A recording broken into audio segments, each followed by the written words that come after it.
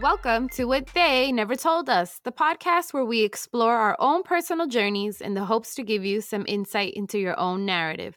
I'm your host, Sasha, licensed mental health counselor. And I'm your host, Crystal, licensed social worker. Yes, we are mental health professionals. However, we are not experts on anyone else but ourselves. You are the only expert on you. The information shared or discussed on this podcast is not a substitute for seeking help from a licensed mental health professional.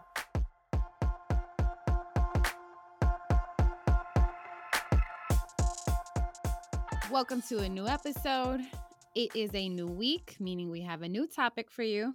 Today, we're going to be discussing COVID in almost in a year in review kind of way, just to talk about everything we've experienced. And yes, it has been a full year, which is crazy to me. It feels like I've lived 4 years in this 1 year. But before we get into that topic, as always, we're going to do a check-in.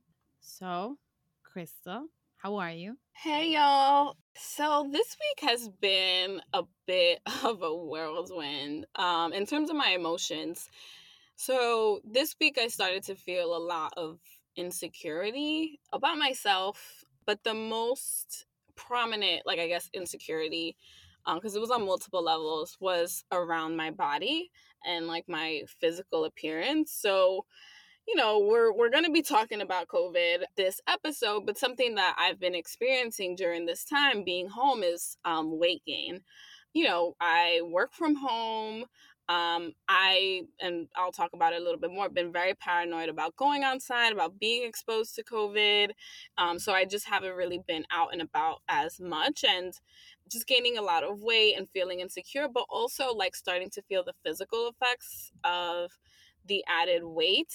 I'm a tiny person. I'm 5'2", and I have a very small frame. So my body really isn't built to carry too much weight. So just thinking about wanting to work out, wanting to exercise, wanting to make sure that my body feels good, and struggling to not shift into my body needs to be perfect and I need to look like these Instagram models and all of that stuff. So I think for me, because in the past I've had an eating disorder and people for some reason really love to comment on my body, I think I always find the balance of how do I embrace and love my body, and then how do I also stay healthy and safe within my body, because I'm starting to feel a lot of pain in my knees. I feel like an old lady.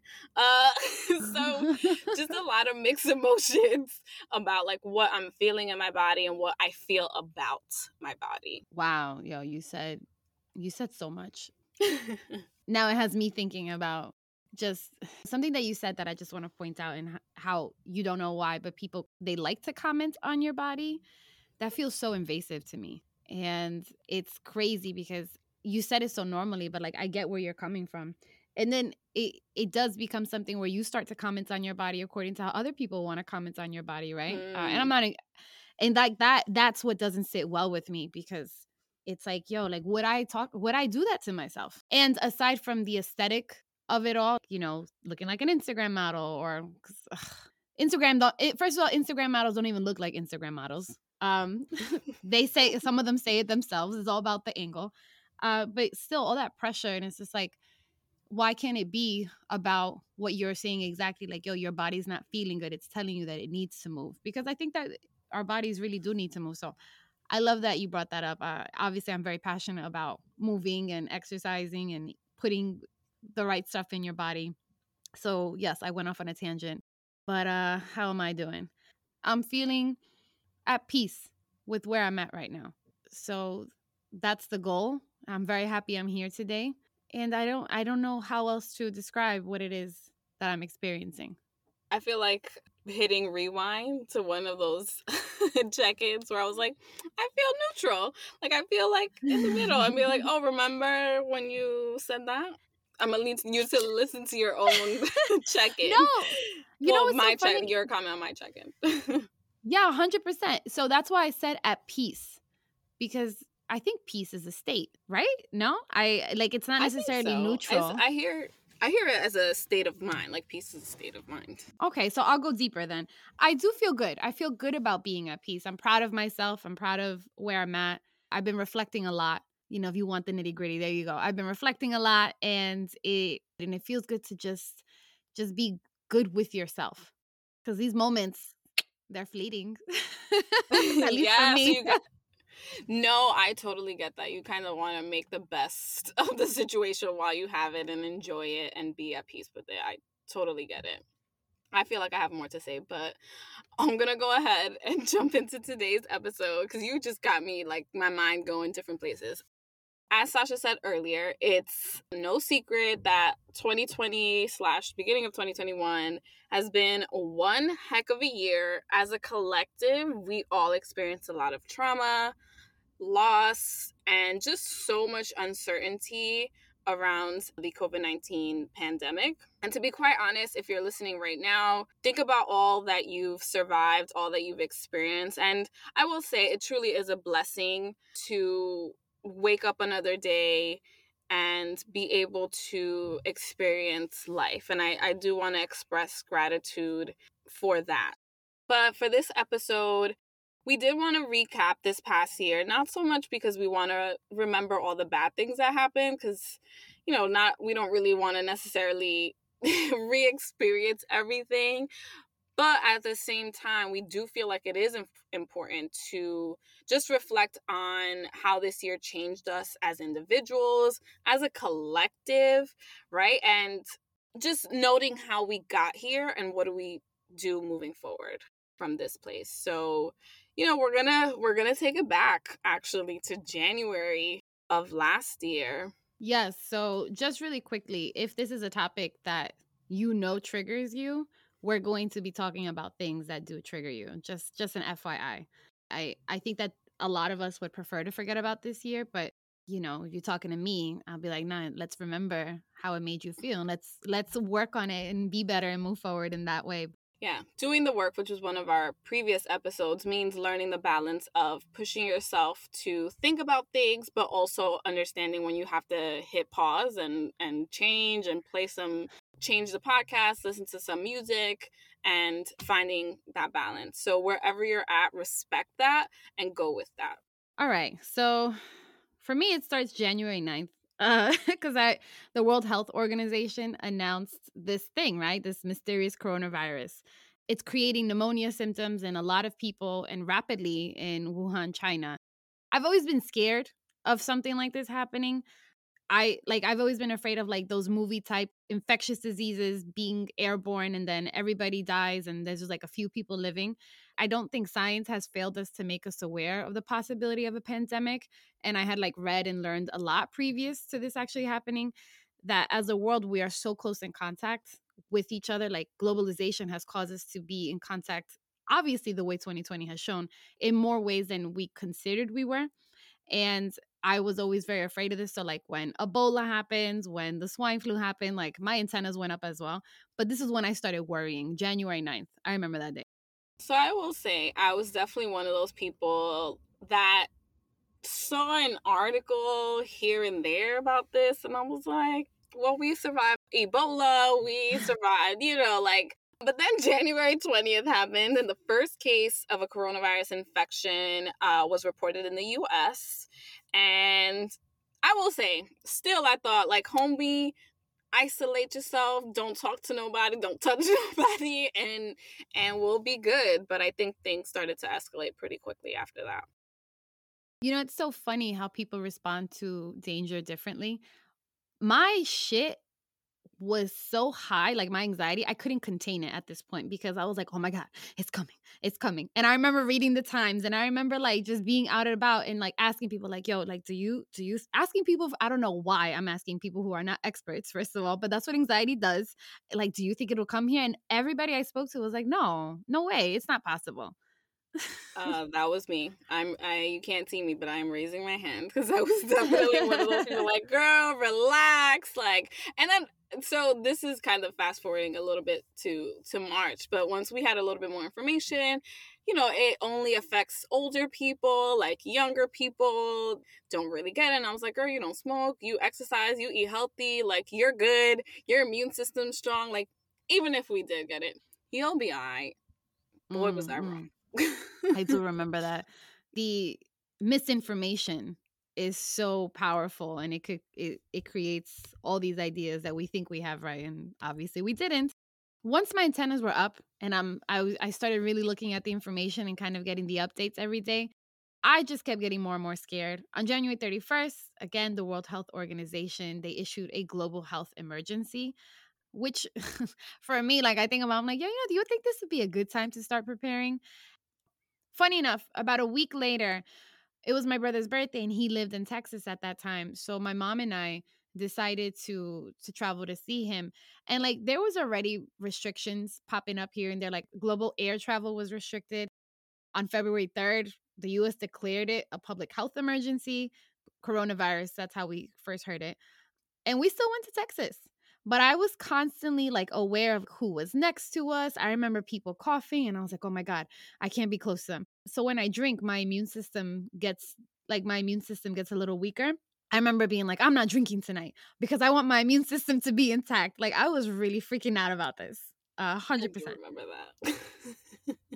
Then on February 29th, we had the first COVID-19 death, or at least the first reported death. We'll find out later on, once we get more information on the pandemic, that it wasn't actually the first COVID death. It's interesting because around this time, I remember noticing, and again, because I'm so hyper aware when I feel like I'm in danger, I remember noticing like the trains were a little emptier. I literally, at work, I broke down crying. I was like, oh my God, this is coming. Are we going to be safe? Because like safety is a big thing for me. If I don't feel safe, it's nonstop anxiety. So I just did not feel safe at this point in time. And then I remember being on the train. It was February 28th, that Friday before the first death, and listening to this story in This American Life, where they talk about someone who actually goes to Wuhan during the pandemic. And I was listening to the details of the story, and I remember thinking like, yo, I need to stop taking the train. So after that, what I started doing was going into work really late. I would get into work like 10:30, 11, and I would wait for my boyfriend at the time to pick me up because he worked in the city. I refused to take the train home during rush hour because I just wanted to avoid people at all costs. I think, I mean, even at the end of February, I still was not. I was like, we'll be all right. I remember I went to get my eyebrows done that day. That was the last time I did my eyebrows until like August. So it was a thing.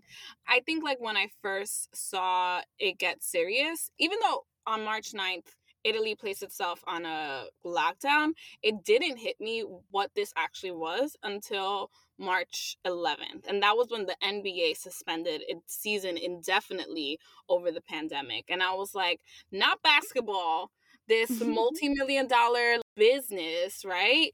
Shutting down. I was like, either they know something that we don't know, or this is a lot more serious than I think it is. Also, a portion of the folks at my job were sent home. Unfortunately, I was part of the portion of the staff that still had to report. I ended up reporting until March 13th, and so did Sasha. But I think after I started to see things slowly shutting down, I was like, oh, this is for real. What is this? What is happening? And now I'm starting to think maybe Sasha wasn't wrong. Like, maybe she was onto something. You know, it's so funny though, like, cause I was so freaked out about this, and I remember like buying alcohol pads. I bought masks in February, and like Crystal was making fun of me 100%. But then on March 13th, when it was declared a national emergency, like COVID-19 was actually declared a national emergency finally by the president of the United States at that time. I remember like Crystal and I were like, all right, what are we gonna do? It was a beautiful It day. was a day, yeah. It was I remember. gorgeous. And we were like, let's go out to eat. And I had wine, but guess what? I drank my wine with a straw. I did not put my lips on that glass. And I kept hand sanitizing. And I'm notorious for touching my face. Like, even now in Yeah. the pandemic, like, I will say I've had to be very mindful because I touch my face a lot. Sasha was like, stop touching your face. Stop touching your I face. remember Stop that. touching your face. And she handed me an alcohol. So she's like, clean your phone and stop touching your face. That sounds just like me.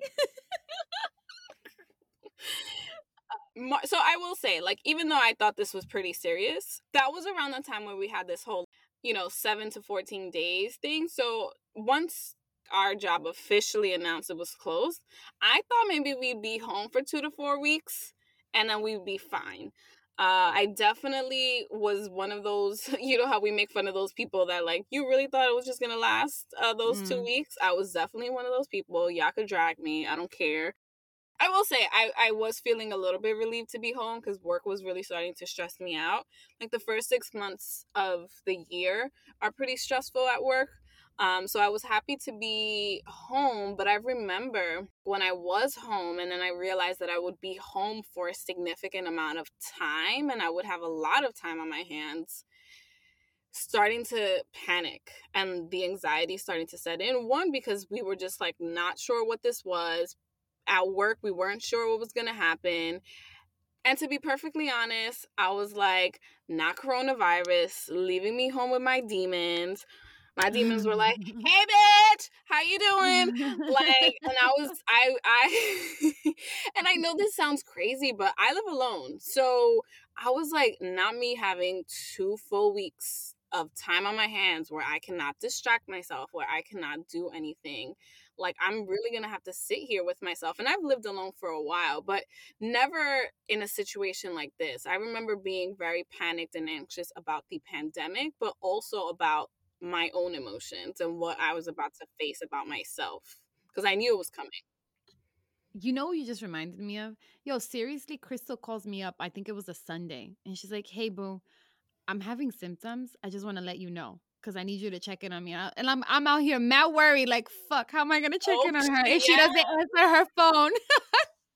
Do you remember You know what? I was really scared because, well, one, I think it was more so like just my anxiety because I remember going to the store and someone started coughing and I literally dropped everything that I had in the store and I ran the fuck up out of there. I was like, I don't care. I don't need this. I ended up going to another store to buy it, but I didn't want to be in that space. And then I think like my anxiety started to create symptoms that weren't there. And that was also a huge panic for me because I was like, I live alone. The last thing I want to do is die in this apartment by myself. What if no one finds my body for days because, you know, no one's, I mean, not that no one would have checked in on me, someone would have noticed, but it was a big fear of mine because I was like, the way that this virus is escalating, it's pretty bad. And I think Twitter was not helpful for me at this time because Twitter was scaring everybody. So I remember thinking I have to put systems in place to take care of myself because I am alone and I need to make sure that my people are checking in on me. Yes, which I know I did. Thank God it was just a scare. But that what you're saying reminds me of this thing that human beings do. We displace a lot of our emotions onto things that aren't the trigger to the emotion we're feeling, right? So you're talking about being alone. That's the trigger. That's the anxiety, right? But then it became like a COVID thing. Like we do that all the time where it's like, yo, you have this anxiety living within you. And then you find an external reason to just be like, no, this is why. You displace it onto and you're like, this is why I feel this way. It's because of this. And I find that really interesting how we do that just to cope. Absolutely. That's a great point to put out there. And I think that because girl, I totally forgot about that. Even in prepping for this episode, you brought me back. Shit, I might need to hit pause and be like, hold on, give me a minute, let me collect myself. But I think that you're absolutely right. The anxiety was about me being alone and feeling isolated, feeling lonely, and feeling scared with no one to turn to. So I think for me, my body was like, experience some symptoms, experience some fatigue, so you have a reason to reach out to people so that they can support you during this time, as opposed to just saying, I'm scared, I need support, can you check in on me? So whew, that was a live revelation, y'all. Like I just and I did it again. You did. Yo, I'm so happy. And I don't mean that in like a cocky way. It's just like, yo, like I don't mean to. And sometimes I feel like I poke at the wrong bear, so to speak. But thank you, Boo, for being so graceful with receiving it. But yeah, and like for me, my anxiety, like I knew where it was coming from at that point in time. Like, I don't want to die. I have such a fear of dying and death in general. And I know I've mentioned this before, but like the minute we were able to work from home, my anxiety decreased. It went down. It went back to normal. Yes, I was worried about my mom and especially my mom and like my family, but there was just I felt safe again. It kind of like brought me down, and I started thinking less in fear response and more like a realistic person should or could. Right. And I went completely opposite. So now we're looking at like mid-March. I will say I do remember hearing ambulance all the time. I remember the anxiety that I did start to feel about running out of items, seeing people hoarding food, toilet paper, cleaning supplies. I realized that because I don't really cook, I didn't even know how much food I needed to buy for a week. And I remember I was like, this is a lot of food. And the food would last maybe like 3 or 4 days, and then having anxiety about like, oh my God, now I have to go back out. I was just in panic mode. And when I tell you that I would be like, Sasha's like, hey, do you need anything? I can get it for you. I'm going to BJ's. And she's like, things are a little bit more expensive now. And I was like, girl, I don't care. Pay whatever the heck you need to pay for this. I need this. Like, and I remember like every decision that I made came out of this place of panic and anxiety. And I think that it led to a lot of irrational thoughts and behaviors. Now, I don't think that I was on the extreme end. I didn't buy 17 packs of toilet paper, but I remember thinking I had just bought an 8-pack, like literally before we went on lockdown, and thinking like this is not enough. And just my mind really started to spiral because I was alone. It kind of went a little unchecked. It's funny because my spiraling happened in the beginning, and then yours happened during the pandemic. That just goes to show that we all have very unique triggers. And then sometimes we think that everybody is experiencing the same thing because we're all going through it. But the reality is that is your shit. But it's interesting because for me, my anxiety shifted, and I think I started experiencing pain and grief really, really early on. So like I remember having a conversation with my oldest childhood friend, and she was supposed to get married of October 2020 last year, and we were having a conversation in March because she's a physician assistant, and they changed her original floor to a COVID unit. She took care of COVID patients. And I remember her telling me that it had crossed her mind like, shit, will I even make it to my wedding? And that fucked with me. That's the minute that I started realizing like, yo, this is going to cause so much pain, so much hurt, so much trauma within people. After that conversation, it really did occur to me like, we are dealing with a traumatic event worldwide. And this is going to have not just the effects of while the pandemic lasts, but this is going to have long lasting effects, like years to come. And that thought started making me really, really sad. And I started living with the grief of what was. Yeah, that's a tough one. For me, I think I started to experience a sense of grief of like my normalcy, but I think it was also for the world, grief for the world, because I do remember just like thousands of people dying a day, and thinking about these were mothers, brothers, teachers, like your healthcare professionals. I started to feel grief and a lot of survivor's guilt because I thought, here I am in this very privileged position while people are unsafe. And it felt like, well, I didn't do anything special to deserve this. So why am I, especially because I've come from a background where I've experienced a lot of trauma and challenges. So I thought like, well, what did I do to earn this privilege? And I remember having a session with my therapist about that, about, feeling like, why is this happening to and it was happening to me too in my anxiety, but I just felt like there were bigger things that other people were going through, and I just felt so terrible that there was not much that I could do about it. Yeah, no, that's a real feeling. Just kind of feeling guilty for being in a better off position. And like, what do you do with that? And you try to be grateful, right? But then you kind of feel like, is that enough? It's a real internal conflict. And it's something that also came up in me. And I think I was positive for the first 3 months of this pandemic because of that recognition, like, oh shit, I'm good. Like, I'm good. I'm blessed.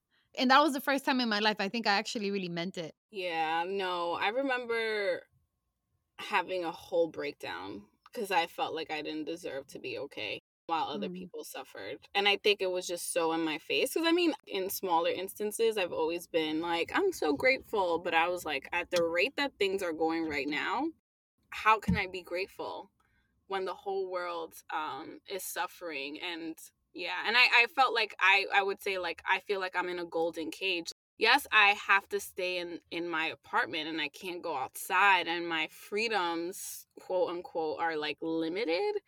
But I was like, this is a real cushy experience though, because like there are people in multi-generational homes, there were people who lost their jobs, there were people who could not pay their bills, there were people who didn't have enough money for food, there were people who didn't have the resources to get to a hospital. Even if in a worst case scenario, I like I have health insurance, I have a job, I was afraid of being furloughed at one point. And I know that my mom ended up having to voluntarily stop going to work to reduce her risk of exposure. And I remember financially worrying about my family, but also still being in a position where it's like, I mean, I don't know how long I'm going to have this job for, because I can also be furloughed, but also thinking like I have to help them. So it was a lot. It was a lot to deal with. I completely understand where your mind was at. And it's interesting because I think even on, like, this is something that it wasn't just us experiencing it, right? Like, because around the end of March, I think it was March 25th, the Senate and the White House like agreed to the $2 trillion stimulus package, Mm-hmm. which showed like how much, well, A, how much people were in need, and and B, how much our economy was in need, and how much we were being affected by this pandemic. And we were what, 2-3 weeks in? Yeah. Yeah, I remember waiting for that check and remember holding on to it to make sure that if my family needed it, it was one quick Zelle payment away. So I was grateful for that, except later on we found out that that was the last little bit of help we were gonna get as individuals. So before we actually get into like how we think the pandemic has like affected the collective, I do want to speak on my experience with COVID, not because I had it, but because my boyfriend at the time had it. I felt so bad. It was his birthday and he called me and he was like, "Yo, like I don't feel good. I have body chills, blah blah blah." And because he lives with his mother who was older, we were like, okay, come quarantine in my house. And I swore I had COVID because I spent the whole weekend with him. But like, I remember just being like overly stressed because I was adjusting to like new work dynamics at that time. I was literally taking care of him. Like, he couldn't do shit by himself. And like, I was cooking, I was making sure he was hungry, like if he was eating. And because he felt kind of bad, like, oh, she's taking care of me, so I'm just gonna wait on her. So then I had that on my mind. It was just like, it was a lot of stress. Something that I do want to talk about that I found pretty funny is, it is so true, and it's so true to my character. He had lost his sense of taste and smell, and I didn't believe him. And I remember I made like spaghetti and chicken for him, and I put mad red pepper flakes on one side of the plate just to see if he would catch it. And like, yo, he really did not taste or smell anything because he just kept eating. Why? Why are you testing this man? No, I don't believe anybody. Trust issues. But yeah, that happened for me. That lasted like until the end of April. I know. I remember that was a very stressful time for you, because I think you had to make a lot of sacrifices in an already difficult time to take care of him, and just also being very mindful that was. And again, I think that also led to my guilt, that I was like, I don't have to deal with this. Like, I don't even have a man, so like, like if anyone gets sick, like I don't have to worry about them. So fast forward to May 7th, on top of the fact that we're already experiencing a global pandemic that is ravaging its way throughout the world, Gregory and Travis McMichael are charged with the murder in the shooting death of Ahmaud Arbery in Georgia. And I will say, I accidentally watched the video because there was no trigger warning in the video that I saw. And well, one, I remember later on blacking out the entire video. It wasn't until I had a conversation with Sasha where she was saying I can't watch the video that I remembered that I had actually watched it, because I think it was just so graphic that my mind couldn't allow me to remember it. We fast forward to May 25th, Then we had the Minneapolis police officer filmed pressing his knee on the neck of George Floyd, killing him as other officers stood by. And that was, I don't have words, but I remember being very numb after that. Numb in that I couldn't connect with my feelings, but I do remember feeling like I had to move to action to do something about the fact that there was, I mean, we've always had it, these very targeted attacks against these Black men. And I think for the first time ever, because we were in a pandemic, because we were home, because a lot of people didn't have jobs, no one could distract themselves from what was happening. It was all over the internet. It was everywhere. And I think that we all stood in solidarity. Well, maybe not all of us, but for those who are on the right side of things, we stood in solidarity with the Black community to bring awareness about the racial issues that we have in this country. So by June, we saw Black Lives Matter protests, not even just all around America, but in the world. There were other countries that were having protests as well. And I remember people truly being outraged at what we saw, at what we were seeing. And I will say, I moved towards action in terms of like my work and what can I do to help support the community in the ways that I had access to. I do remember feeling a little bit more hopeful that maybe because no one had the opportunity to be distracted by, I have my upcoming wedding and my quinceañera, which were also big losses for people who didn't get to celebrate these big milestones. But I think because we didn't have these distractions, all of us were putting our attention on the things that really mattered. You said it really beautifully. Of course I'm going to do this. Like, I don't think it was easy for you to recount that story. And for me, what that shows is the emotion, the heightened emotion, and how it's just like trauma on top of trauma. I remember seeing Ahmaud Arbery. I remember seeing the video and then turning it off with Ahmaud Arbery. And I remember I was broken. Like I started crying. I had to call my coworker. And then when the video of George Floyd literally being murdered came out, I was like, I'm not watching anything. And I still to this day have not seen that video. It put me in such trauma response that, like Crystal, I needed to find like a solution. Like, how do I make this how do I find a tangible way to contribute? I think that that's what kept going through my mind. And for me, what started coming up was like a lot of imposter syndrome because I was safe at home. And also like, am I the one who should be doing this work? When I do agree, everybody should be doing this work. But at that time, it started like making me feel like really guilty and just, I didn't know. And on top of everything, I'm home. Like we're all home experiencing this.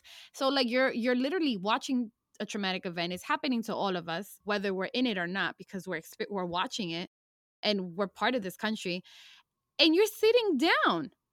Where are those emotions going? You're not going out the same way. You're sitting down. Where are those emotions going? Like animals as a coping mechanism to traumatic events. Like if your dog ever gets scared, do you notice that he or she like shakes it off? It's because that's their way of regulating their body again, kind of calming themselves down. Like where and we're just like that. We need physical movement to regulate ourselves. Like where are we doing that in a pandemic?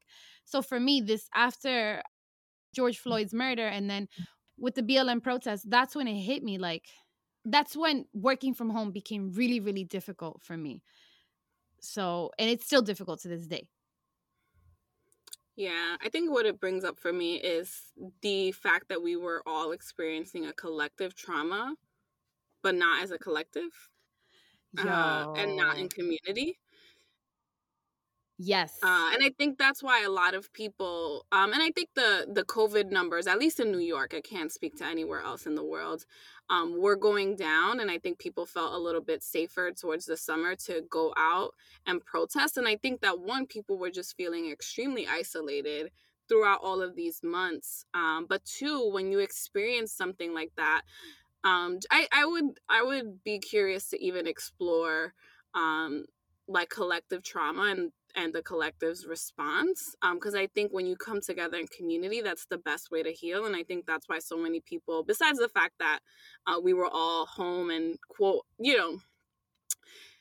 didn't have anything better to do, so to speak, but also just thinking about the collective trauma of watching these men die in front of us and this pandemic, coming together as a community to protest and support each other and be there for each other during that time.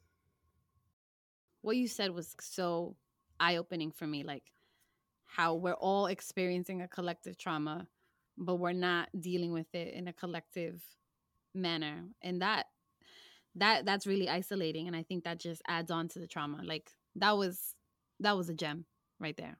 Just putting it out there. That really was. It hit me. Yeah, summer got hard after that. Yeah, and I will say the summer also, and this was very a very American thing, but I don't know if y'all remember the fireworks that started to happen around mid-June. Which was not conducive to what was happening at the time, because this was at the height of the protest. People were looting, things were burning down, like literally burning down. And then we had these fireworks that started, and they were all around the world. Because I'm used to fireworks. I live in Inwood. Inwood is one of the zip codes that gets the most noise complaints, and I can attest that yes, it is very loud here. But I remember there were conspiracy theories starting because these fireworks weren't just regular fireworks. They sounded like bombs. Yo. And I remember I was just gonna say, like that. I remember being woken up by that and being fucking terrified. Yes. And I remember feeling like not only are we in a global pandemic, but now we have bombs, and this thought of like the going into another civil war, and what, like, I remember being terrified. And is like the government going to attack its own people because they refuse to give racial to fight for racial justice? And I remember cops not even really having the time to address it, so it just kept going on. And then the conspiracy theories about there being, and I saw the images online, I don't know how true it is, but about one, that the government was the one providing these fireworks to kind of like scare people into psychologically being numb to the sound of like fireworks, because they sounded like machine guns, they sounded like bombs. And I remember reading somewhere, I mean, again, Twitter's a great place and a really not great space to be in during these times, but remember reading about that these fireworks were happening and that the government was doing it to desensitize us to the sound of war, so that if our country did have to go into some sort of civil war, that people, just like social media has kind of desensitized us to a lot of things. So yes, I do remember that. And I was fucking terrified at that time. I just want to say, I remember just feeling on edge nonstop. What comes up for me is being constantly reminded of the lack of trust in a system that is supposed to be helping us or keeping us safe, right? So we don't trust our government because they didn't tell us about the pandemic in time. We don't trust our government because they don't treat people equally. We don't trust our government even more now because shit, they're supposedly the ones giving this to us. Like, like your people must have been in such a fear response, and working like that causes way more stress than just your regular job. And I can just imagine like what that period of time in particular has done to people's psyches in general. Like, like how did they recover? Have they recovered? Have people, like it blows my mind. Having 4 years of distrust and then having this pandemic and having these protests and feeling like we were in a police state. Because now I'm remembering, and I didn't put this, I hadn't thought about this until now, even like the curfews that we had. We couldn't go out past a certain hour, and being afraid of what would happen to you if you went out past that certain hour. And I will say, I think at that moment, and just the pandemic overall, but I think it reached its peak around the summer, was just how little this country protects its most vulnerable folks. Just the lack of systems in place to even economically help people who need it most. The fact that COVID was really doing its worst in Black and Brown communities because they didn't have the resources to stay home, because they lived in multi-generational homes. So just all of the social justice issues that were really heightened and shown a light on during this time. I will say I think it did affect me, because I think moving forward, I don't think I can ever be as blind to these issues as I once was. Not that I wasn't aware, but I think it always felt bigger than me. And moving forward, I'm just like, I can't be that person anymore, that just like, okay, yeah, I know about this, but what am I doing about it? So yeah, I think that's what the summer did for me. So I completely agree with you when you say that you felt that the pandemic hit its peak in the summer. I think that with everything happening, like Black Lives Matter, the pandemic, the curfew, thank you for reminding me about that, because that brought back so much feeling, and just remembering what it was that we were going through as a collective, even though, like you said, like we weren't really dealing with it as a collective, but this is something that we were all experiencing. I think that moment is when it hit me that my mental health was on the decline. So what I mean by that, it was like I had a lot of anxiety. I started having more depressive symptoms. Like it was harder for me to be, I lost a lot of motivation at that time. And in recognizing that in myself, it started hitting me that like, oh shit, this is going to have like long-term effects on everybody. I started noticing like little details of how even the news portrayed information. I remember just consistently looking at this number of the death toll going up, and how imagining how people are becoming numb to hearing bad news, which we Hmm. were already numb, right? Like you think about Yeah. how this affects how we live in this world. I don't even know if people are moved by the fact that we have that high death rate, right? They just see it as a number until they're affected individually. And then the way we keep looking towards information to make us feel better, right? And like this is something that like I had a real issue with in the summer, when people were like, "Oh, when things go back to normal, because the vaccine should be here." And it's like, "Yo, like I don't know if anyone recognizes this, and I'm sorry if I'm bursting anyone's bubble at the moment, but we're not going back to how we used to live. Hmm. We are not." And what I mean by that is it's the same way I always tell that depressed patient of, who wants to go back to who they used to be. How we used to live is how we got to this issue. Oof. And now we have the choice to move forward with our eyes open, or continue doing the same thing and getting into the same mess as people, right? So, like, going back to what you said, like, do you choose to participate in the collective and acknowledge it because you're participating in it anyway? Or do Hmm. you want to pretend that you're living all on your own? And I think that speaks to America a lot, because I actually, and I feel guilty for saying this, I had the opportunity to travel during the summer because I couldn't take it anymore here in New York, cooped up in my apartment. I was going crazy, and I feel, I feel guilt because I had the ability to, buy a flight. And yes, I was putting myself at risk, but just kind of say, like, okay, I'm going to do this, go see my brother. And we ended up taking a road trip from Texas, where he used to live, up to New York. And we went through a lot of the South. We went through like Tennessee, the Carolinas. I got to see pretty cool places, I'm not going to lie. But what I also got to see is exactly what I was talking about before. And that's the fact that we, as individuals, we look to each other to create a norm. And in the South, the norm was everybody for themselves.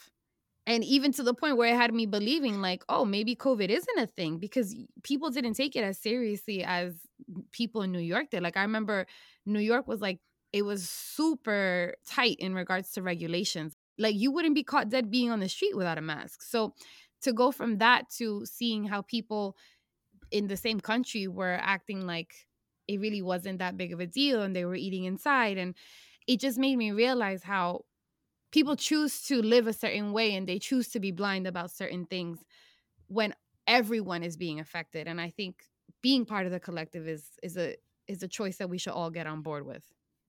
I think that what you're explaining, it creates almost like this dissonance within the country itself, where the reality of the people within the country just doesn't match up. And I think that, even thinking about where the government and their actions and what they were doing not matching the reality of what was really happening, because at this point we have approximately 500,000 people who have passed. It's an interesting thing to think about, that we are all technically moving on with our lives. We're dealing with event after event after anxiety inducing event with no break, trying to be normal and move on with the life that isn't what you said, like, isn't going to be normal. But the expectation is to be adjusted to what life is, what life should be, what the normal should be, when there's so much happening. For me, if you're someone who's aware, because I think that some people have just chosen to live in their own realities, but for those of us who are understanding, it kind of creates this state of confusion, but also it does create a little bit of anxiety, like what you were feeling, in the summer, and how just feeling that can leave you in a state of hyperarousal, and that can also be like unhealthy for the body and mind. I mean, me personally, I like to stay aware of what's going on. I tell people all the time, I'm definitely one of those people who, like, I never think that it can't happen to me. I'm always like, it has happened to people, therefore it can happen to me. But that also, like I was saying, can leave you in a state of anxiety. So I find it critical during times like these to find ways to take care of yourself and feel grounded. And incorporating daily practice of like mindfulness, yoga, just creating some silence, grounding, like I mentioned, to ensure that you don't get stuck in this state permanently. Because I think that when you see all of these differences and your brain tries to make sense of it and it can't, and it goes into the state of hyperarousal, or your brain is like, I'm just going to choose to believe whatever reality makes me happy and just go in that direction. So I think it can be a challenging time. And I will say, I think the summer was a peak, because I mean, and I could be wrong, but from my observation, I think people after the summer, just because they had been cooped up for so long, just chose to go with, I'm just going to believe my own version of reality and do that instead, because being aware of what's actually happening and kind of letting my mind understand the reality of things and the fact that I need to live this quote unquote normal life is too much. The fact that you were talking about being hyper aroused, it hits home with me, because I was also thinking about how much extra stress people are experiencing now, right? Like being cooped up in their homes, not being able to go out, the mistrust, not knowing what's happening. And think about the people who are already living in stressful situations. Like, for example, someone in a multi-generational home where like every move they make is going to affect not just their immediate family, but whomever else is living in it, right? There's just so much extra added stress. And when that happens, usually what that comes along with is like higher irritability. You become a little more violent, a little less tolerable of other people. You become more aggressive. Lo and behold, violence went up in the city. And I think that is a completely normal human reaction. That's been the reaction in times of high stress throughout US history. So I'm not surprised, because of the fact that like control over yourself is what motivates us. So it's like, when we don't have control over ourselves, like inevitably, in my opinion, we're just going to steer the wrong way, or just kind of get into, like, even me, the way I got into more depressive thinking and I wasn't feeling as motivated. So it does definitely have an effect on all of us, whether we recognize it or not. Something that I did want to point out is I heard in the news, and I'm not surprised, of how people are drinking more. And that's a huge issue through the mental health perspective, because if you are drinking more to soothe whatever it is that's coming up in you, like I think about all the people who maybe didn't have triggers previously to become alcoholics or to become addicted. And now it's like, what is it that they're doing to cope? And if they're using, unhealthy coping mechanisms, and also thank you for your very healthy coping mechanisms. That's what we all should be doing. But the reality is that not a lot of us resort to it because we have lack of knowledge, or, we think it doesn't work. But resorting to alcohol and drugs it's causing, this is the long-term issue, right? People and substance abuse disorders. And I did think about that because it's a big issue already. I agree. And I mean, it makes me sad to think about that drug use or alcohol abuse is up, but it also makes sense when you're stuck at home with your kids, you don't have a job, you're not sure where you're gonna live. I was watching a YouTube video that this young man, he was going to be homeless for the third time since March. So Mm. even though I want to be clear, I absolutely do not condone drug use or alcohol to, outside of social situations. I also understand that sometimes the reality of things is too much, and how does that compound and put you in a state where you can resort to those coping mechanisms?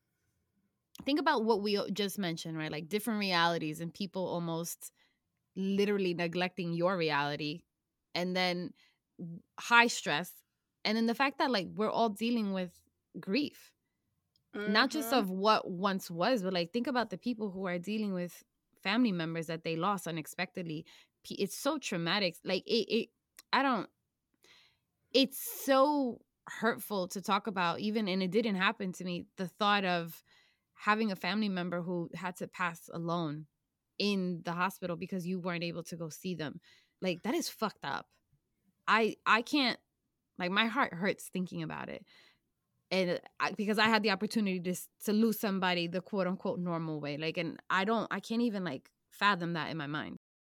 Yeah, I had a friend who lost her parents during this time, and I remember thinking like, what can I do? But what can you do in these situations? And I found ways to support by donating and to help with funeral expenses. And I went to the funeral home, even though I felt unsafe going because just was very fearful of catching COVID. But I was like, I need to show support in some way. And I think also it is a difficult situation for all parties involved, because how do you even soothe someone during these times? And just even thinking about the future, what you said about normalcy not being restored for these people, it definitely will never be restored. Absolutely not. Not only were they adjusting to a new life, a new way of doing things and dealing with that, now they have to adjust to life without the person that they love, who they lost. And that is not easy because it took me a long time to get over losing my father. So my heart does go out to everybody who has lost someone during this, because I don't take it lightly, and nobody should. And having other people act as if that person's reality isn't real. I mean, who, regardless of right or wrong, like that's hurtful. And you don't do that to other people. You don't like cancel them out because it benefits you. That's how I feel about it. It's crazy to me. Like, not just that'll make you feel more alone as well. And I think that that's something a lot of people are dealing with. Like, I think a lot about people who don't know how to manage some of the things that we've brought up right now, like that anxiety, that extra stress, like losing your sense of self, like what made you feel normal. And I think about how isolated they may be feeling as well. Like, as a therapist, I wonder like how they're going to be able to move forward. I always wonder if they know that it's okay to reach out to somebody. It's okay to talk about these things, because a lot of people weren't used to it before. And so like now what do they do? So I can definitely speak to all of us who live alone or were living alone at the time that the pandemic started. And I will say, I was dealing with a lot of loneliness, and I learned that I isolate myself to the point where I have to fake symptoms so that Sasha could check in on me. But I think like it does kind of take you to these places where I had to feel something or think that I felt something in order to survive and reach out to someone else. And I think it made me aware of my community or lack thereof. And I think that this time really, and I will say, this doesn't necessarily go to what I'm about to say next, doesn't necessarily go to only folks who lived alone, but just what I hope everyone experienced was really like seeing yourself for who you were. I realized during this time that I wasn't seeing all parts of myself. And I was afraid to see the lonely person, the woman who, just maybe hadn't created as many connections with folks as I had wanted to. I was left alone with my traumas that I could not escape at all. I had to deal with what I was happy with about myself and what I disliked. And I had to ask myself, who am I? Did I become the person that I am today by accident? Was it intentional? Who did I want to be? And what is the life that I wanted to create for myself moving forward? And I know that even in creating this podcast, that was a part of that conversation. Like, who do I want to be? What do I want my future to be? Like, what is my purpose in this life, and why am I here? And how do I want to contribute to others moving forward, especially in the ways that I felt that I wasn't poured into growing up. I just want to say that was deep, like super deep. Shout out to you for doing the work, boo. You know, when there was only 4 walls and myself, so thank you. And I think that if you're someone who hasn't asked yourself these questions, if not now, then when? I think that this time made me really reflect on how do I find my inner peace and joy. And I'm gonna be perfectly honest, that's not an easy ask. It's not a quick fix, but starting today, starting right now, is better than never. Yo, I love everything about what you just said, because I mean, it speaks to what I believe that we should be doing, right? Like, A, accepting that this is our reality, then B, accepting that you have a responsibility in it. And that's exactly what you did. So, I mean, A plus plus plus plus. But like, to me, it's just like that's what we should be doing. Yeah, so I think it's important to recognize where we're at realistically, not because this is where our fantasies and dreams live in, right? Like, just kind of ground ourselves in reality and figure out what is it that distorts that reality, because that's up to us. And then, like, a lot of us consume things that will distort that reality. So like, really trying to be a little more thoughtful into your life. Yes, thank you for that, Sasha. And I know that we mentioned it very briefly a while ago that we did lose 500,000 lives this year due to the pandemic. And unfortunately, I know that we're going to continue to lose a lot more lives, but I do want to take a moment of silence for those that we did lose in honor of their memory.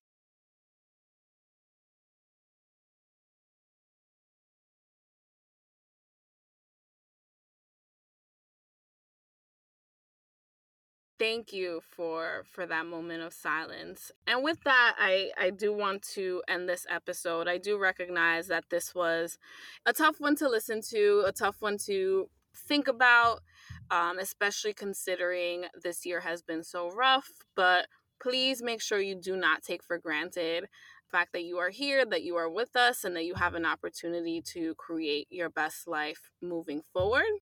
Make sure to follow us on Instagram at NeverToldUsPod. And you can also email us at nevertolduspod@gmail.com. And we hope that you come back next week so we can continue to tell you what they never told us.